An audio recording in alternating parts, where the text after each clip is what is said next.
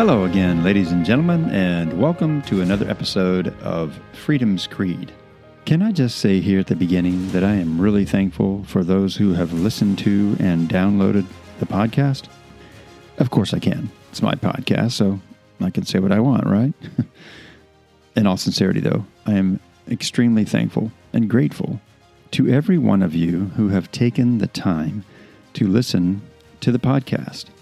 Even if you've not listened to every single episode that you could listen to. I'm grateful that you've been here for one or two episodes even. And I would very much appreciate it if you would spread the word.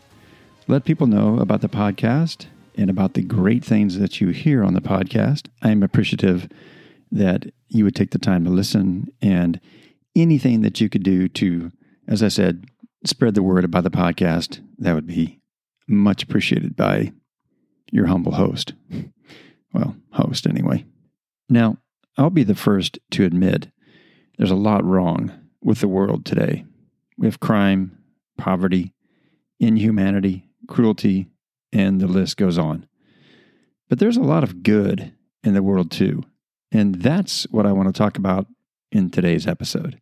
You may have to look, but there's a lot of kindness, decency, charity, love, and a willingness to help other people, even complete strangers.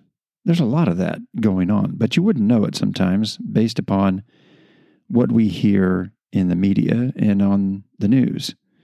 It's often very negative, and of course, sensationalism sells, and so that's the thing that all of these news agencies want to do because they need eyeballs, they need ears, whatever. Less than 2 months ago, I did a road trip on the historic Route 66 in a 1957 Chevy Bel Air, all the way from downtown Chicago to the end of that historic route in Santa Monica, California, at the Santa Monica Pier. It was an unforgettable trip. It was truly an adventure, and the car belongs to someone that I've known for many decades. And we made the decision to do this trip a year ago or so, and actually started off the trip with my younger brother and our friend, and it was incredible, to say the least. We parted ways with my brother in Oklahoma City because he had work commitments, and then our friend and I made the rest of the trip from there all the way to California. And please understand, there is absolutely no way I can do the trip justice by merely talking about it here on the podcast. We did have some mechanical issues along the way, but in spite of those issues, it was still a really amazing trip to take, and I'd do it all over again if I could. And really, if I'm being honest, of course, and I am, the only real mechanical issue we had was with the fuel line and the fuel system itself. We kept experiencing some vapor lock issues, which caused the car to stall. We installed an electric fuel pump near the fuel filter under the hood, which worked for a while. But ultimately, we were able to get the car to a shop in Grants, New Mexico, thanks really to an angel of a man named Jose Garcia. And don't get me wrong, we had some issues all along the way up to Grants, New Mexico. In fact, we spent the better part of a full day sandwiched between Santa Rosa, New Mexico, and Moriarty, New Mexico, really out in the middle of nowhere. And even when we got back on the road, we stalled probably less than a couple of miles from where we had spent the better part of a day, and I think it was on a Sunday, if I recall correctly. So what Justin Hobbs and his faithful sidekick, as it were, did was they installed a 5/16 inch rubber hose all the way from the fuel tank, actually the electric fuel pump that we had purchased. Justin installed it by the fuel tank, and then from there hooked the rubber hose to that electric fuel pump, and then all the way to the front of the engine through the fuel filter and so forth. And it worked really, really well. we were there for a few hours, had some lunch, went to an old shop that had been turned into a restaurant, and it had a bunch of car paraphernalia there and whatnot. It was really fun to be there and to see it all. And then at about 5:30 in the evening, we got back on the road. And really, Justin and the employee who helped him, they did a phenomenal job on the car. They raised it up on a lift, and we were ultimately able to see the work that they had done. And my friend was, of course, satisfied with the work that they did do. But I would be remiss if I didn't mention the fact that Jose Garcia saw us sitting in an empty lot. We had the hood up. I mean, it's an iconic classic car. So, of course, he was intrigued by that when he pulled in. But he took the time out of his day to help two complete strangers get the car to a garage. And it was something he didn't have to do, but he did. My friend even offered him some money, and he just said, you know what? Give it to the next person. Pay it forward. Who does that? That was just such an amazing thing for us to see. And with the work that Justin did, it was a temporary fix to get the car back on the road and then to ultimately get it back to my friend's home where he could make some permanent fixes to the car, which he has done and done some other things to the car as well since he returned home from our trip. But going back to Jose Garcia and other people like him, we met some really, really nice people from all walks of life and cultures. Naturally, the car was the centerpiece, of course, but people are attracted to classic automobiles, to say the least.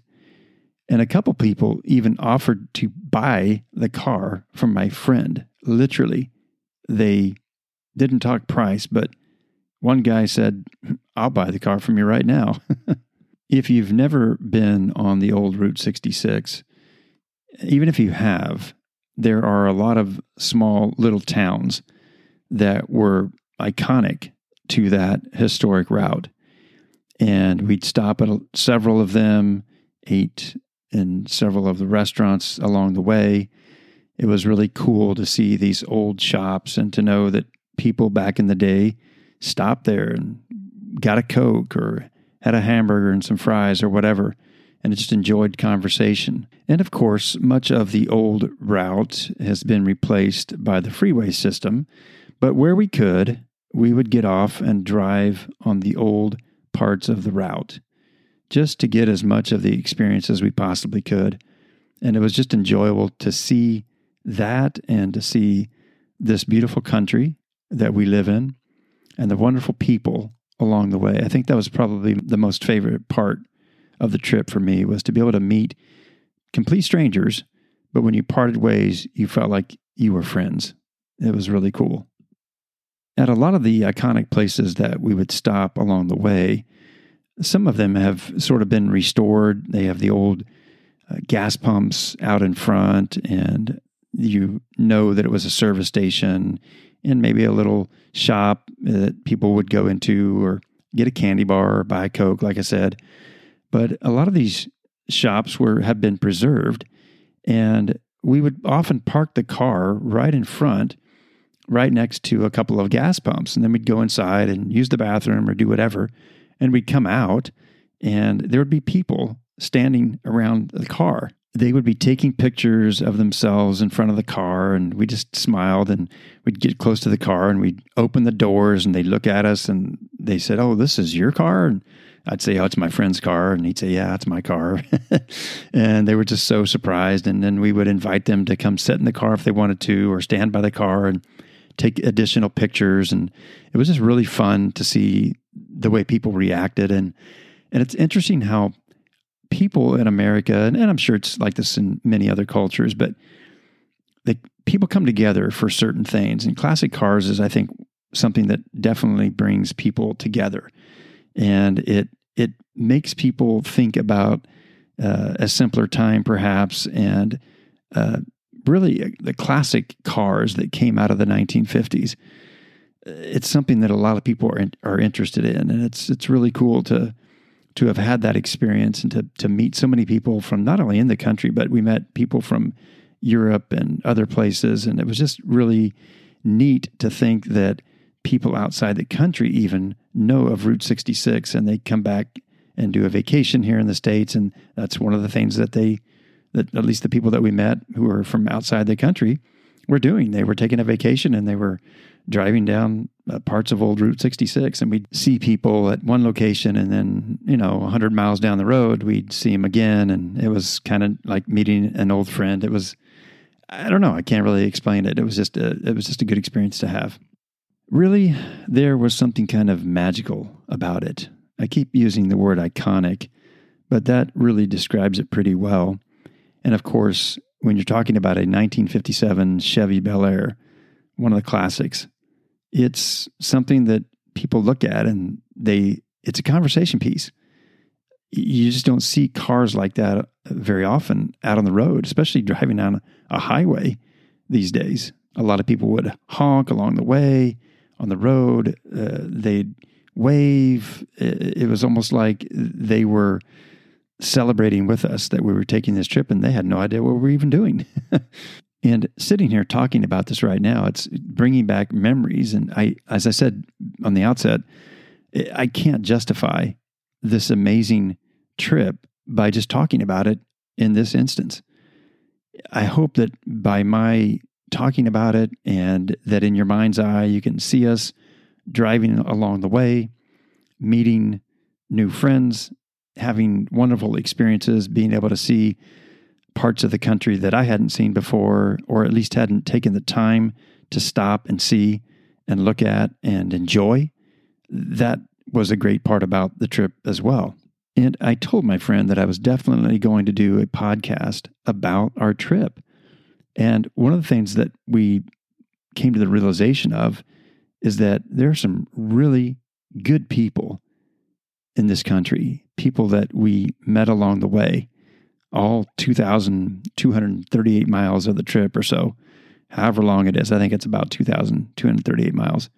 And as I said, even people from outside the country take that trip, or at least part of it, because they know it's a part of history here in the United States.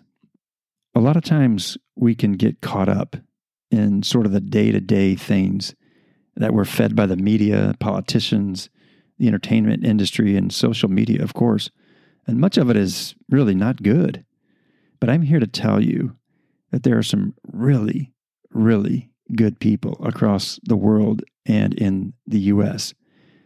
If your faith in that has been lacking, believe me when I tell you, there are a lot of good people that we see on a regular basis, not even taking an iconic trip like driving down this historic route, but just in our day-to-day interactions with other people. Most people are just genuinely nice, and they want to do the right thing.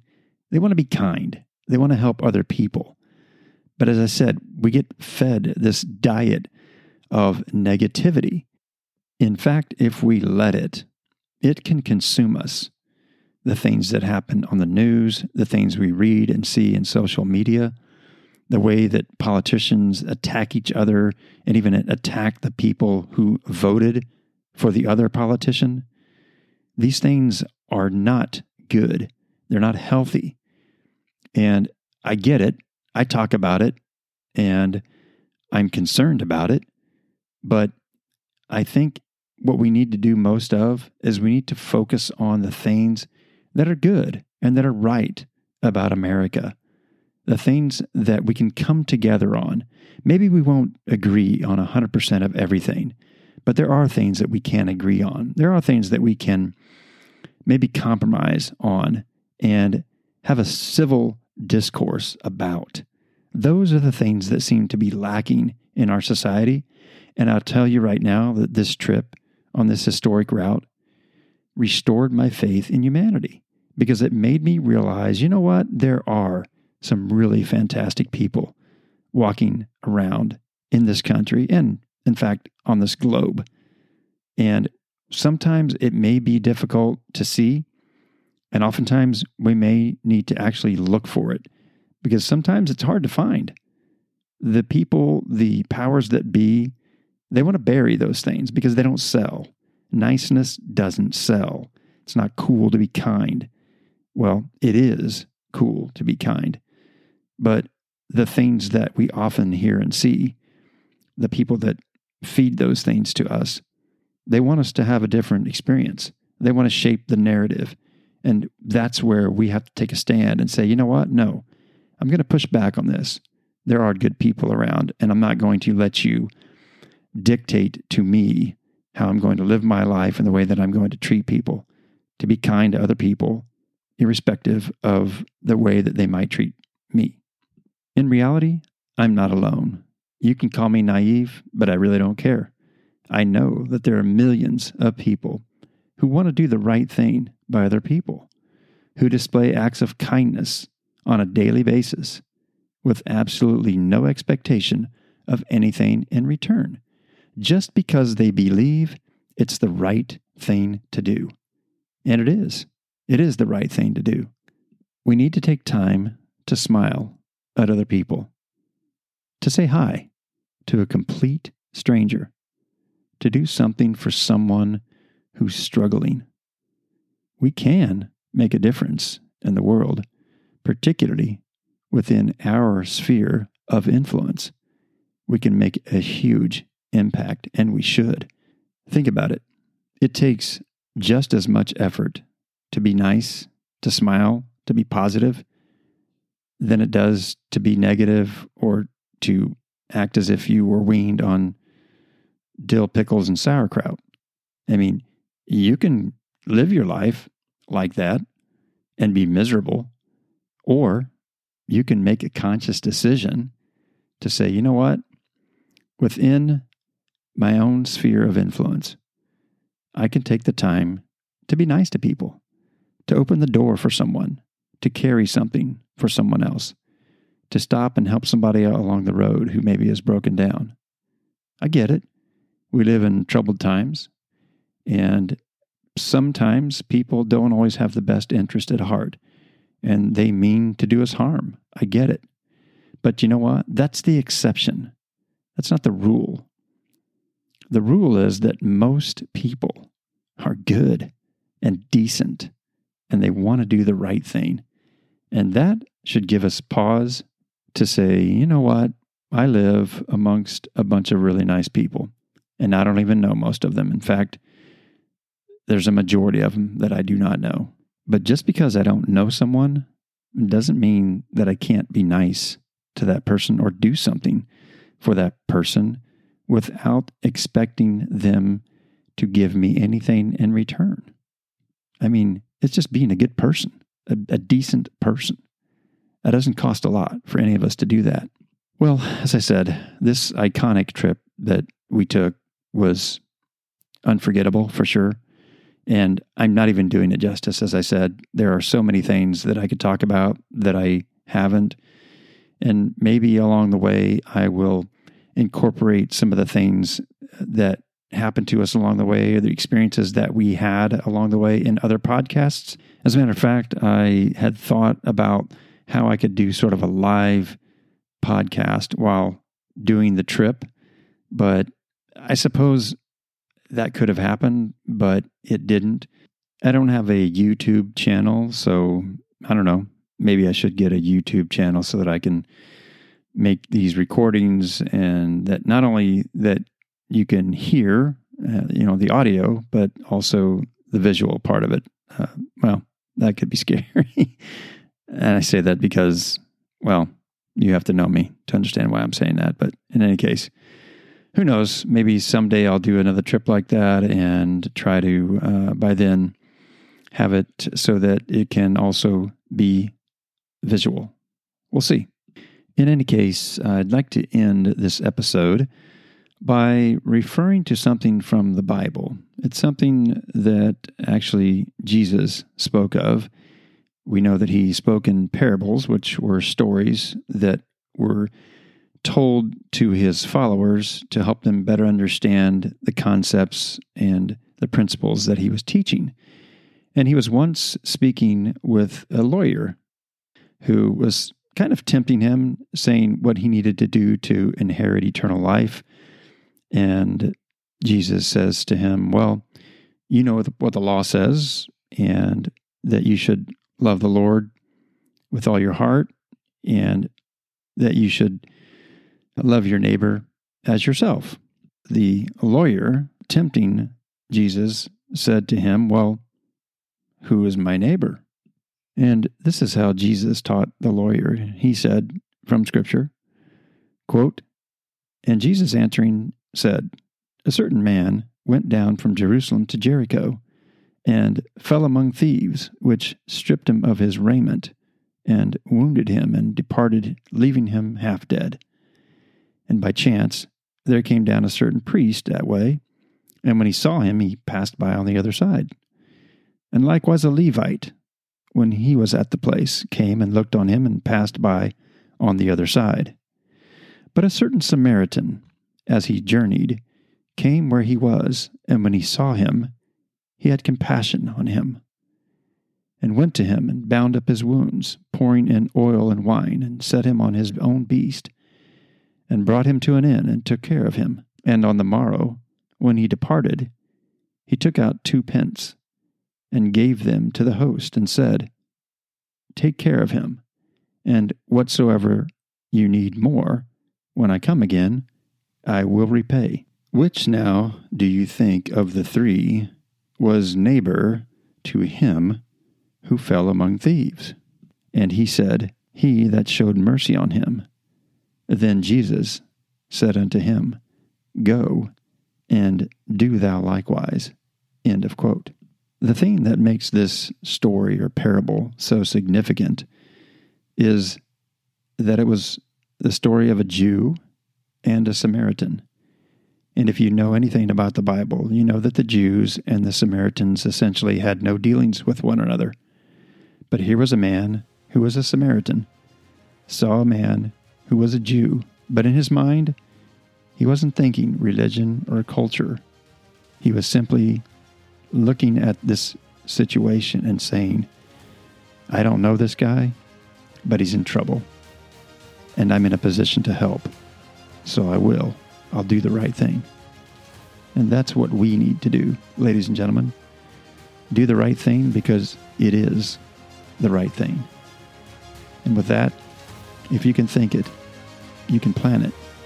If you can plan it, you can do it.